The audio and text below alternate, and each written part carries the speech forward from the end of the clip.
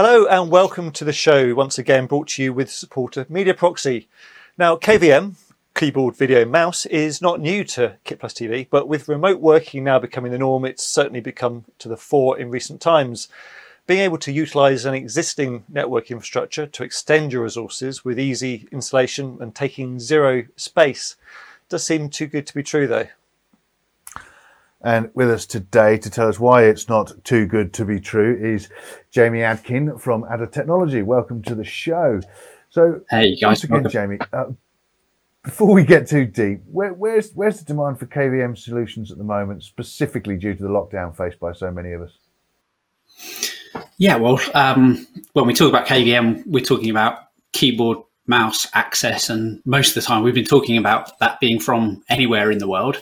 So COVID really did drive up demand for our remote access solutions. But I think really as we look back at the last year, it's not only been remote access, but it's also been about how we help people solve the problem of social distancing internally within the building. How do we keep people from having to walk around a facility or move to different locations? And so KVM has really become about bringing the computers that people need to access to their desk or to wherever they're working, whether that is still in a facility or whether it's now a home office or back bedroom. Yeah. So tell us about your recent news then, Jamie, about the recent AdLink Infinity 101T launch that you've had. Yeah, so this is really a new evolution of our ZeroU product line, which is something we introduced back in 2018. And it was really in response to broadcasters looking at making, at the time, either a switch from analog to digital for many customers, or at the same time, people really looking at how they adopt KVM at broad scale. And one of the common things we see across the broadcast industry is that the people we're working with are typically in high-cost real estate areas, and so every U of rack mounting that they have is money being spent. And so we talked to a lot of customers about the benefits of IP, and people were really seeing value in the high-density nature of the networks, moving away from what had historically been large chassis or routers taking up huge amounts of rack space. And then when you move to a more distributed function, we started to say, well, actually, can we help these people even further by miniaturizing what we do, particularly within the server room space? So we launched the AdLink Infinity 100 range, which has been on the market now for 3 years and been just a huge sea change in the adoption again of IP, because people are able to do that at a scale that is easy to adopt, easy to install, saves them time and saves them huge amounts of money in space. So the 101T is leveraging that development and takes it a step further. So we're enhancing the performance of the product, adding new compatibility for DisplayPort and HDMI, and also beyond that, offering support for a broader range of peripherals with USB 2. So it's a real enhancement on what we've been doing over the last few years, really in response for the market demand for increased resolutions and increased peripheral support as well. So you've coined this phrase, ZeroU. Is this what does it mean in reality? Is this just a working philosophy, or is it a product range, or is it a working, Yeah, it's really a philosophy about how KVM can be installed. And ultimately, the background of KVM, if people talk about the analog days of KVM, we used to see a lot of what now we would class as ZeroU devices. And as people moved into the digital space, we saw something performing let's say a similar job in the digital world, manufacturers producing large boxes that take up multi U's of rack space.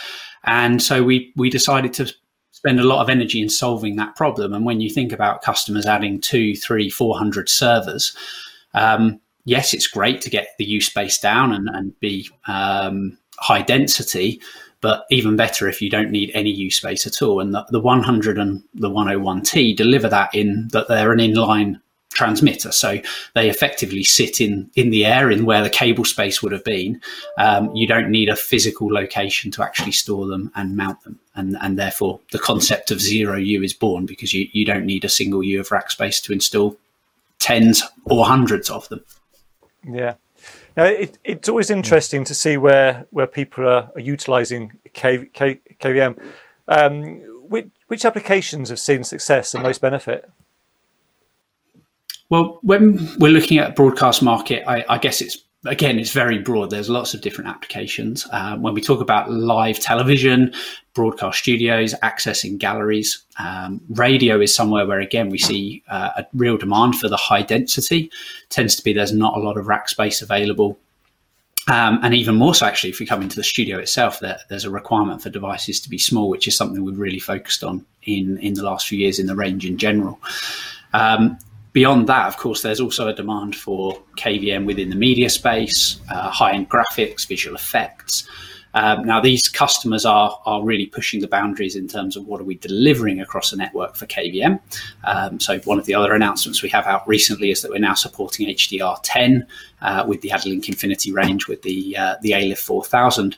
But it is really that broad spectrum. So the 101T is really to answer the challenges of customers adopting KVM in that high density environment, but needing the latest in terms of peripheral support and also the video connections, because now we're seeing servers coming with DisplayPort and HDMI connectivity, where for a long time they remained VGA or DVI. And so we're making it easy for people to adopt these new platforms just by having the ability to plug in without adapters, for example, which is a bugbear of most broadcasters. Yeah, I guess, there's been a lot of different video formats. For a long time, what was the thinking behind the decision to extend this range of connectivity now over and above, any other time for the new connectivity types?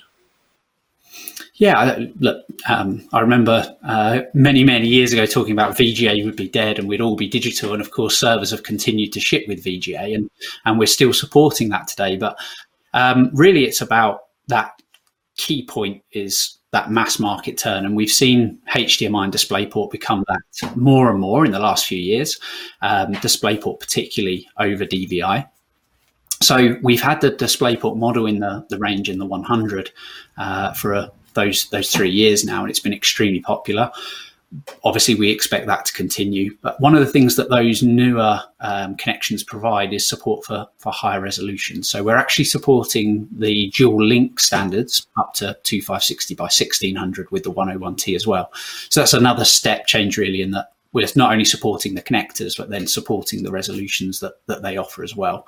And again, it just makes it easier for people to adopt, knowing that, okay, what I put in there now, a lot of people aren't going to be using necessarily that full capacity, but I've got that in and that future-proofs me over the next 5 or 10 years. It's not at the stage where KVM is being ripped and replaced every year as we would, the phones in the pockets or the laptops that we're using.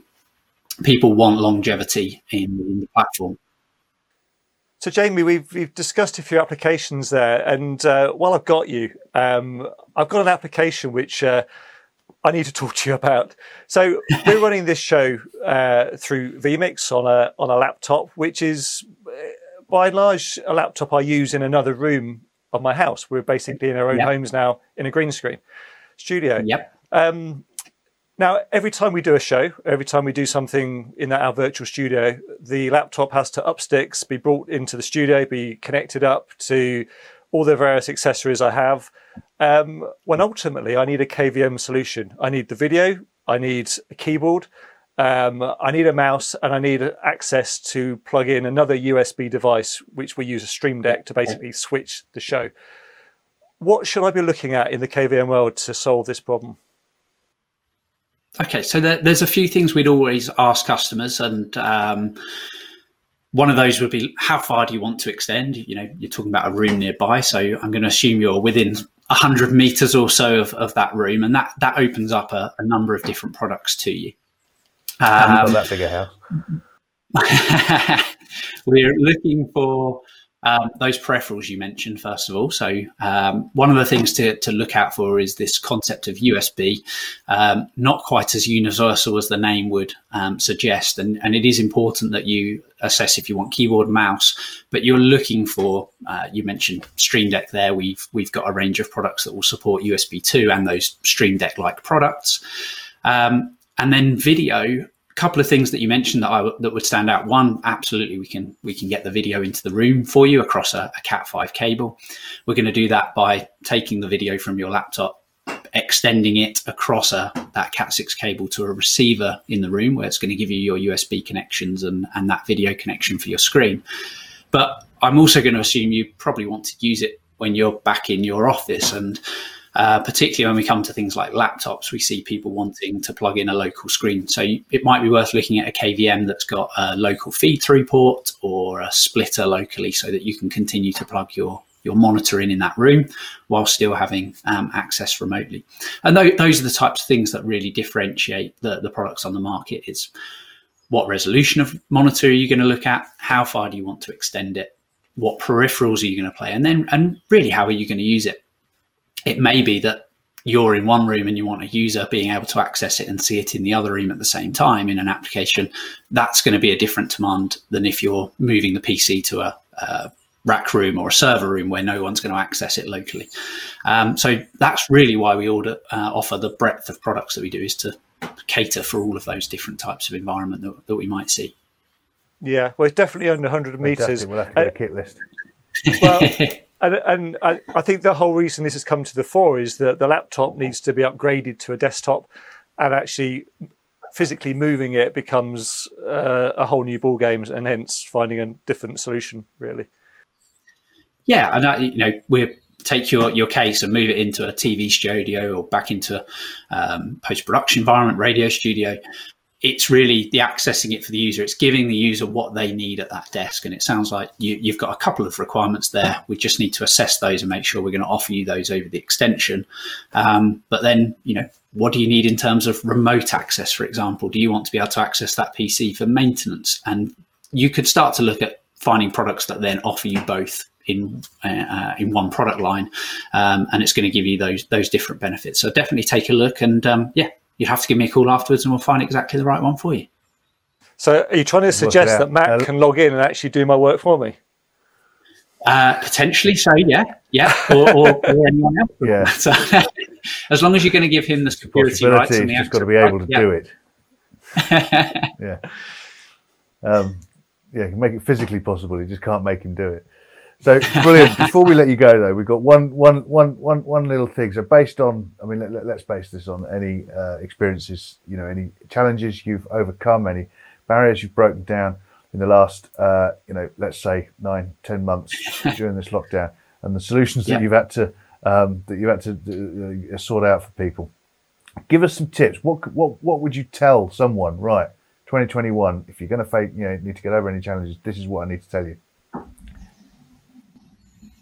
I think really is assessing what does your business look like post-COVID. We're working with a lot of clients now to build remote access in, but they're also considering what's it going to be like when people do start to return to the facility. And I think when you look at that, ultimately what we're seeing now across industry, not just within broadcast but elsewhere, is people ensuring that they are capable of dealing with both environments and not having dedicated systems for both that aren't built to work together. And maybe short term, they adopted models that got them up and running in March and April last year, and they just needed to. And then over time, we've maybe started to have time to think about what's the best way of doing that. And there is just no doubt about it that the way that we're working with broadcasters now, and as I say, control rooms across many different industries, is how do you prep for scenarios like this? How do you prep for a scenario where your staff may wish to be remote, and perhaps you gain an advantage as that as a business or an organization to supporting remote working? And then how do you build systems that are going to allow you to flex and change to that demand? And ultimately that's what we're really offering people, is that ability to say, well, it's like this today, and it might be like that tomorrow, but I haven't got to redeploy a specific kit at the time. I'm giving that access today, and it's just about how you use it. Yeah. Jamie, thank you very much for your time and coming on and telling us all about the Adalink Infinity 101T, and of course for your words of wisdom in my somewhat challenging environment here. It's good to see you again. And good to see you. Thanks to you for watching today's show, which is brought to you with the support of Media Proxy, and you can find out more about them at mediaproxy.com. We'll see you next time.